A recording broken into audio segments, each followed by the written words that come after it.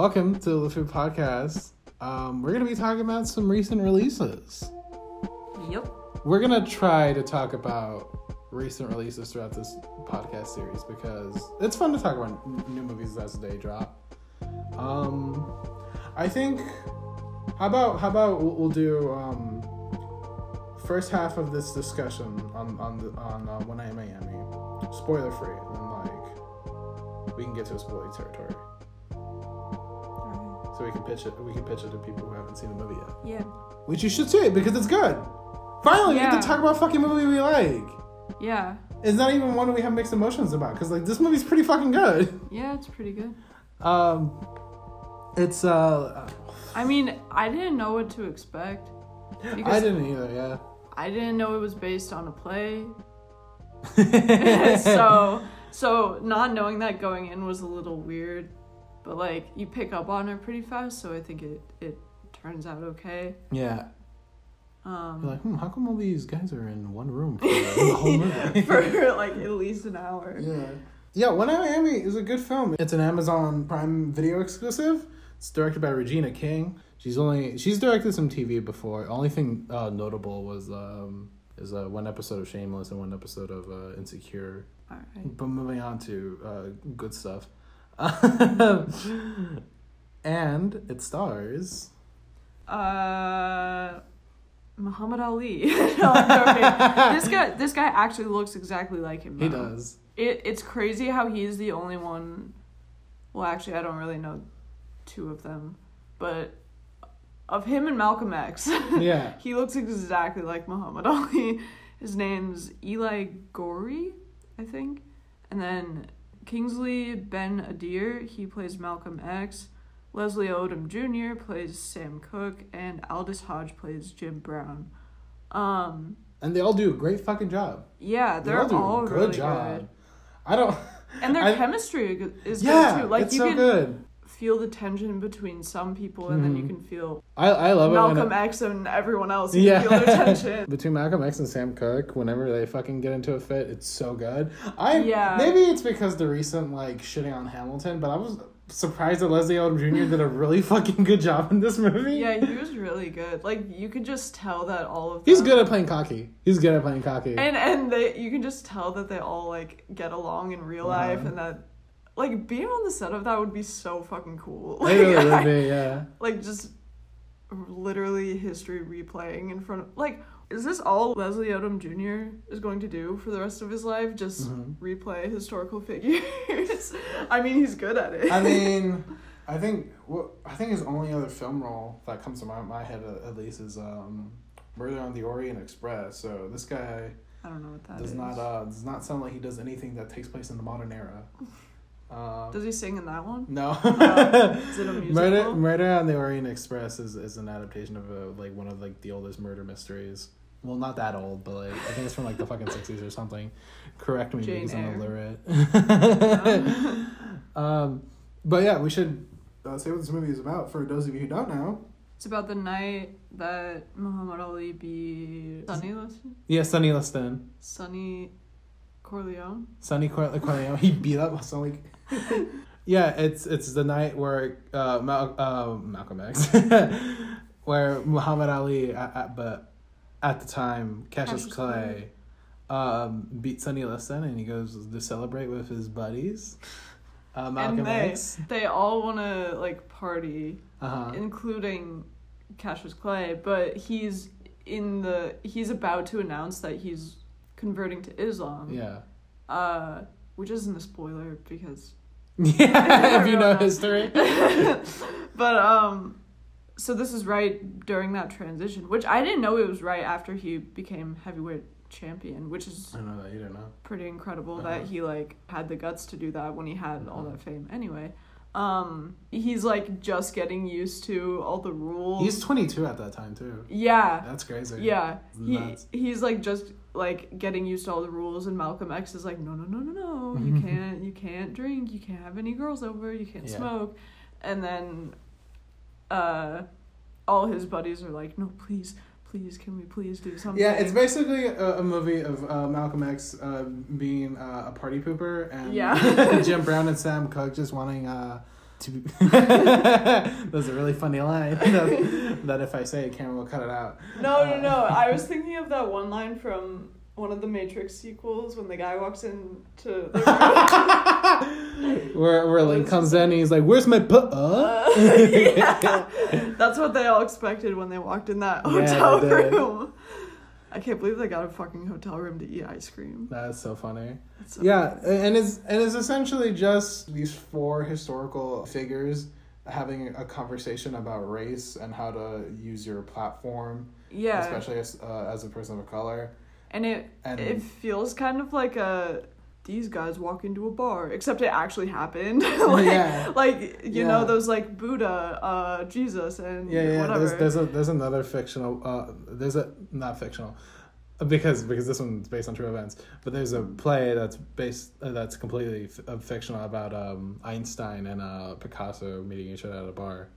Really? Yeah, I forget what it's called. That's awesome. It's very My Dinner with Andre adjacent in the sense that it does feel like film theater. Yeah.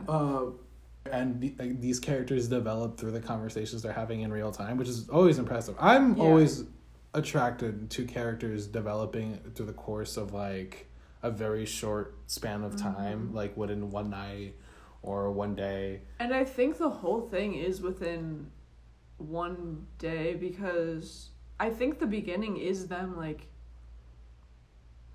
No, not? The prologue for Sam Cooke and Jim Brown, it's at least like a couple of days before, because they're like in a whole different state. Well, that's what I was thinking. I was thinking they were on their way there, like during the day, maybe. I don't know, but it does seem like Sam Cooke is singing at like a dinner. Do you want to talk about that now? Oh yeah, the prologue. Yeah.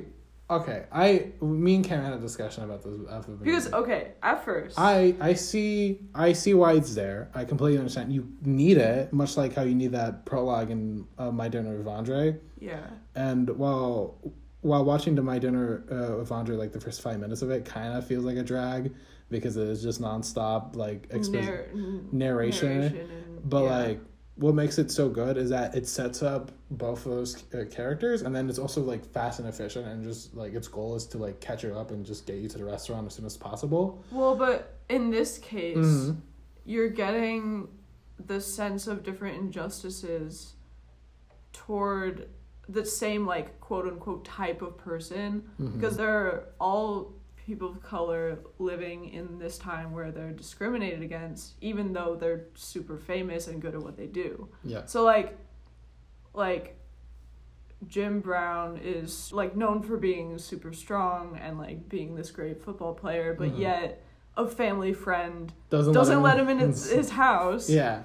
And then like, you know, the white people at the nice dinner the party, Copacabana, which side note seems so much bigger than it does in Martin Scorsese movies. Every time in fucking Goodfellas and The Irishman, and there's one fucking and Raging Bull, the Copacabana looks small as shit. Hold up, do you want to look up the locations they filmed it at in this movie, because it might be staged. Did you find it? Let's see, New York.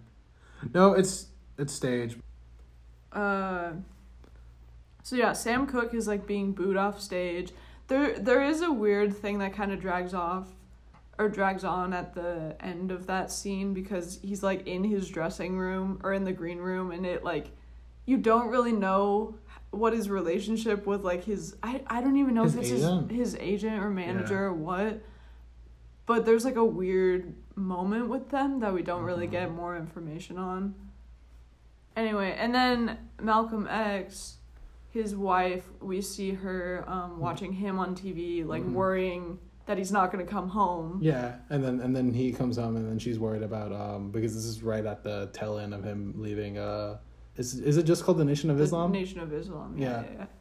And then Muhammad Ali, Cassius Clay at the time, we hear loses. He just his opening is him losing a boxing match. Yeah, and we hear the crowd booing at him, and it's kind of hard to watch at some points, Mm-hmm. like with, because that's like what got to his head, like you know that's like what is getting to him. But yeah, also good dialogue with I forget I don't know the technical name for the people in boxing, but for the guy that's giving him his water or talking about yeah. like your mom still does your laundry. Yeah, That's so good. A lot of great chemistry in this movie. Shout out to fucking Kent Powers for writing the screenplay to this, which is an adaptation to his play that he wrote in 2013. Oh really? Yeah. Wow. That's the same guy who co-directed and co-wrote. He wrote. Yeah, with he a few co-wrote. other people. Yeah, with like two other people in Soul. Soul. So shout out to him. Hope he gets more clout for his upcoming career. I would like it sounds like he already did. Yeah, you know. I would love to see more stuff by him and Regina King. Yeah, I really want to see more Regina King directing because she does a really good job in this. And if they work together, like. That'd be a good writer-director duo. That'd be awesome. Yeah. It was really awesome. So I was saying that when you're watching it, I didn't get it as much watching My Dinner with Andre. I'm sorry we keep talking about that and we haven't actually talked about the movie, but just know that it's basically a podcast. But like the beginning is just one guy narrating himself, and this movie, it really was. It kind feels of like it shocking. takes like 20 minutes. Like this, it was 10 minutes. It was 10 minutes. We checked, yeah. Okay. And it does feel like a long ass time before we get the title screen, which, you know, Soul waited till before the credits, so.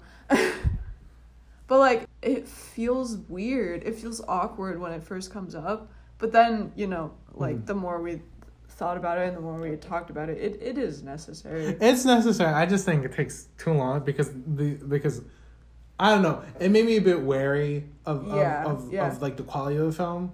Yeah. Like I was like, oh, I don't know how I feel about this. These scenes are well acted, and you know they have important things to say. But like, am I just gonna watch these people like endure like injustices? And then when the movie gets to its meat, where it's these four essentially historical figures, just discussing that, and like that's the real fucking meat to it. And it's so good. Dividing those two parts with that title screen, I know it doesn't really cut it in half at all, but like just having that separation, it makes you think that maybe that was all added on for the movie, and maybe like the rest of it was like maybe the play adaptation is just like a quick like almost like Greek chorus of being like Malcolm X did this and or or even just jumping right into it and like you all know who this is, like in the playbill it says like in the playbill, everything you need to know. I don't know, it worked for me. I understand it. It could have been better, and it really is a shocking way to begin it. And I think without it the movie would have lost a lot. It wouldn't be as accessible. So if you don't like the beginning, keep watching, because it gets real good. Good. I guess we can get into spoiler territory if we are gonna talk about spoilers. All right, Jamal, best character. He was the most refreshing character because this whole meat of it is so serious. Yeah. And then he just walks in and he's like, guys, can I have your autograph? Yeah. And he has the much needed comedic relief. Yeah. That is how you do comedic relief. It's not like fucking Mushu in Mulan. I'm sorry, everyone fucking loves Mushu because he's so funny, but all he fucking does in that movie is rob any serious scene out of tension. The scene where they're about to fucking like where Mulan fires the firework and it causes the avalanche. Yeah. That scene is animated so beautifully. Yeah. And the introduction of the Hans with the awesome silhouette that looks like it's straight from a Akira Kurosawa film. Yeah. Is so cool. And then fucking Mushu doesn't shut the fuck up during that goddamn scene. I hate it. And it's honestly probably the only good thing about the remake. Oh, that he's not in it. I don't. Eddie Murphy could have gotten worse. Little side tangent. I don't know why. Probably because it cost them less. But like, why the fuck they didn't hire Ang Lee or literally anyone who has any fucking experience directing a martial arts film, wuxia film, to direct that fucking movie? My guess is that Ang Lee Ang Lee is weirdly experimental. Like, yeah. He would have been like, this is gonna be the first Disney movie ever to be in 2,000 frames per second. Back to what we were talking about. What were we talking about? We were talking about shit. What the fuck were we talking about? Mulan. We were talking about comedic relief. Yes. Yeah, and how Jamal is good comedic relief. Yes. Because he's not overbearing, and he's not. I mean, technically, he's throughout the entire plot, but he's not really. There. Yeah. Because he's the security guard that just stands outside of the room where the plot is happening. And they cut to him and the other guy. It feels like he only shows up for like 4 scenes. Yeah, and the other guy, the snitch, who we don't talk about, he's a snitch. They're like always there, and they cut to them at good times. Like, they do. Like they're just reminding us that they're there, and that they like have some weird power in this circumstance. It's really weird because like the whole time I was thinking when they would cut to them, I was like, what, like, are they gonna do something? Like, when are they gonna barge in while they're fighting again? Like, they barge in once. I think they only do it once. Yeah, they did it once, and then I was like, okay, they're screaming again. Yeah. Like, when, like, Malcolm X is screaming. Yeah, and they're Malcolm X's bodyguards, too. Yeah, exactly. And, like, and then they tried to break them up when they were on the rooftop. Like, what? I don't know. I joked about this, but it'd be really funny if we got a cut of them just standing outside of the hotel room for the entirety of the movie, and then like you hear the muffled screamings, and you see Jamal just like side eyeing the door, being like, "Should we go on?" I loved his character. I loved the conversation he got into when he walked in the room. Like, about when Cassius Clay asked him if he has any regrets about converting to Islam. Yeah, and it was like weirdly refreshing just to have another person walk in. It really does make it feel natural. Yeah, it was really cool. That's Regina King did such a good job of getting such natural performances from everyone. Yeah, she really lets her actors shine in this movie, which is like, if any good director, it's like the number one thing you should do. Yeah, I think the premise of having a film that feels theatric in the sense that it could be a stage play, in the sense that it takes place in one setting or one or one room, is really good for a first time director.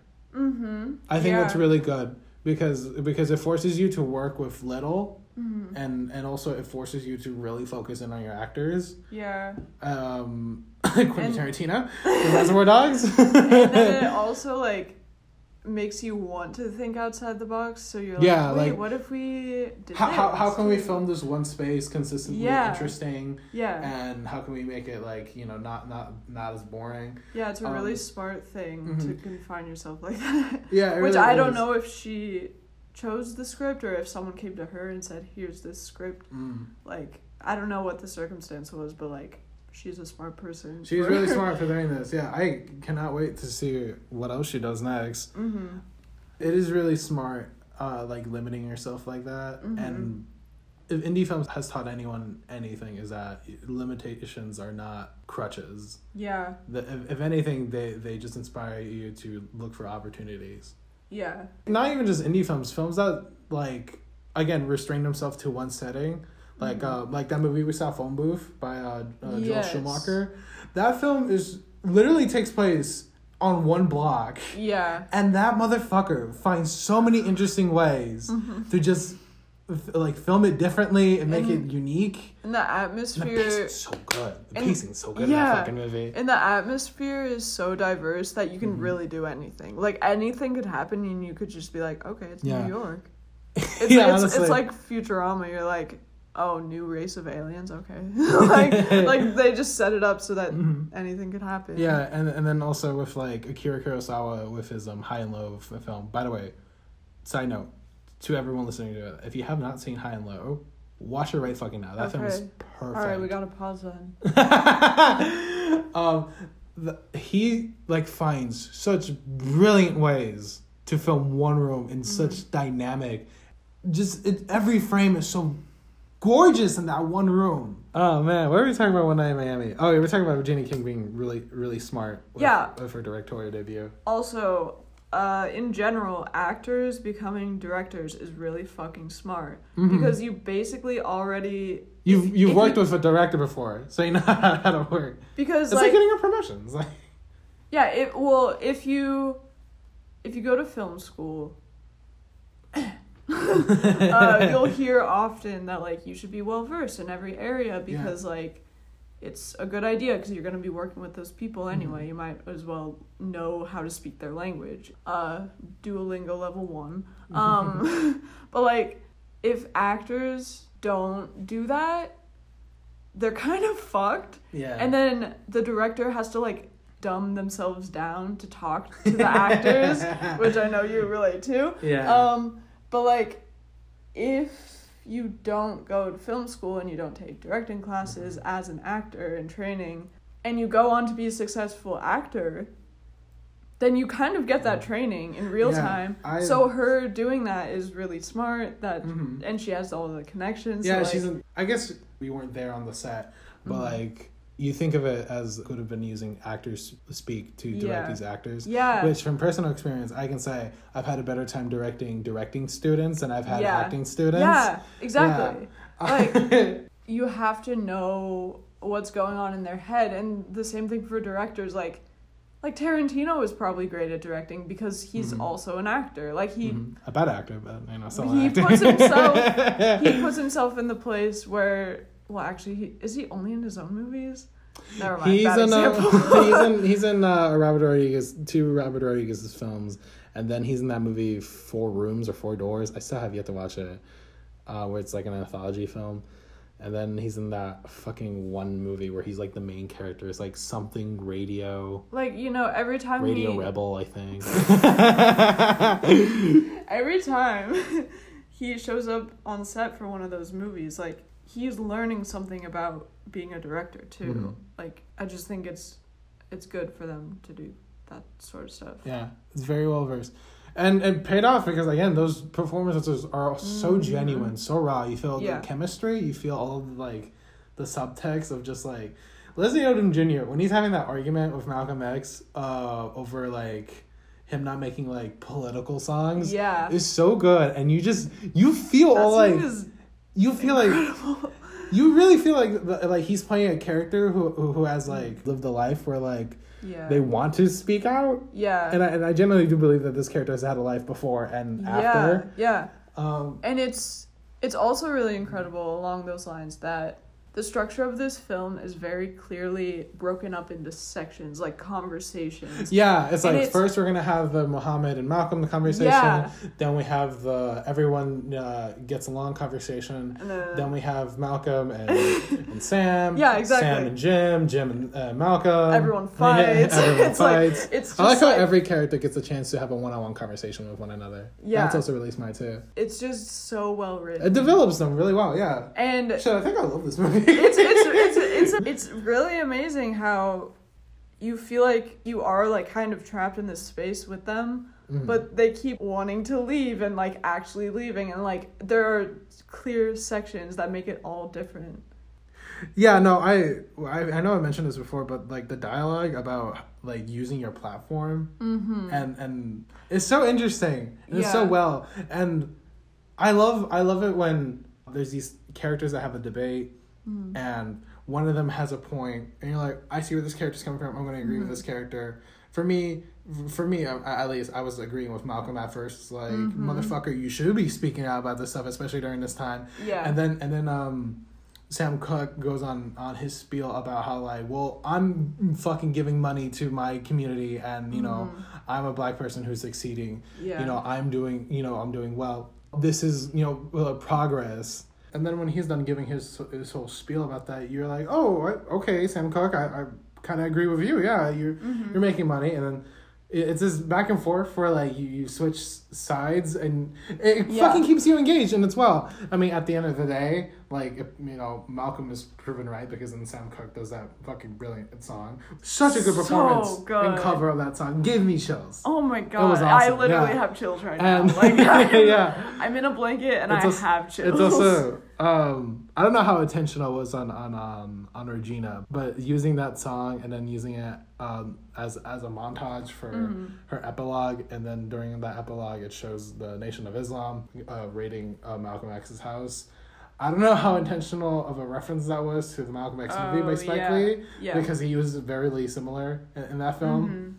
That film's really good. Something I was gonna say along the same lines of like switching sides between characters is that at the beginning you're like, the image of Malcolm X that we get is that other people are out to get him and you feel bad for him and he has a family and he's like literally just like here to pray with Cassius Clay before his big fight. Like, he's just being a good friend. But then by the end you're like, you're an asshole. Like, what?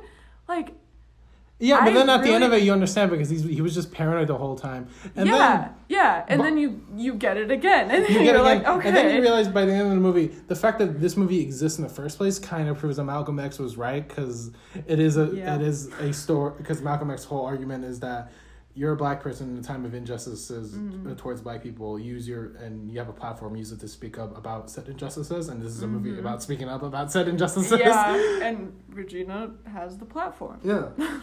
Great on her. We know her name, so we watched the movie. like there you go. Yeah, definitely watch it on Prime. Do you have anything else to say on this? It's great. Oh yeah, I want to talk a bit about the editing. Because, okay. Yeah, because I do think the editing could really use some work. I understand why someone wouldn't want to take this approach, but I kind of wish the editing just went like full My Dinner with Andre. It's because I know I keep talking about My Dinner with Andre, but it is a parallel. It is a parallel because it's also about a film where people just talk. Yeah. But with My Dinner with Andre, the editing, like, shots literally last for fucking minutes. Yeah. And I can understand with 4 characters that's harder to do. Mm-hmm. But also, the editing in My Dinner with Andre doesn't make it feel theatric, even though those 2 characters have an experience with theater, and even the actors debated whether or not to make it a stage play or not. Yeah. And it is very much grounded in like postmodernist theater, but it never once does feel like theater because of the way it's edited. It generally does feel like you're there in person. Yeah. And honestly, I think it's because of its editing and how long it lasts on shots. It makes it feel more raw and more like you're just there with them more than watching it. It doesn't take you out of the... It doesn't ever take you out. And I feel like it immerses you more into that world of that dinner table more than... You're at dinner with Andre. You're at dinner with Andre. More than, watching a stage adaptation of it. Yeah. And why I bring it up is because while watching One Night in Miami, it is apparent that it does feel theatric and you're like, oh, this is clearly based off a stage play. And I wanted to just be more immersed within that world, and I think that slow-paced editing, it really does make it feel more cinematic. Makes it feel more cinematic. Which I used to hate that word because I was like, what does that even mean? But now I understand. Yeah. Like the movie we watched. Well, we watched 2 movies yesterday, but the second movie we watched was very cinematic in a way. Yeah, Mikey and Nikki, by the way, great fucking film. Like, that felt cinematic because of the long shots, and you are immersed. But, like, the little things, you're just fucking obsessed with how many cuts there are. And yeah. We'll talk about that in our next episode. Atrocious. I literally wrote atrocious. All right. But I think that about wraps it up for our discussion on One Night in Miami. Oh, side note. I remember after we watched Soul, I wanted to do some digging on, like, Kemp Powers. Yeah. Right? And I was like, I wonder what else this guy's done. And I saw that One Night in Miami was listed, but I fucking have a vivid memory of it being titled One Legendary Night.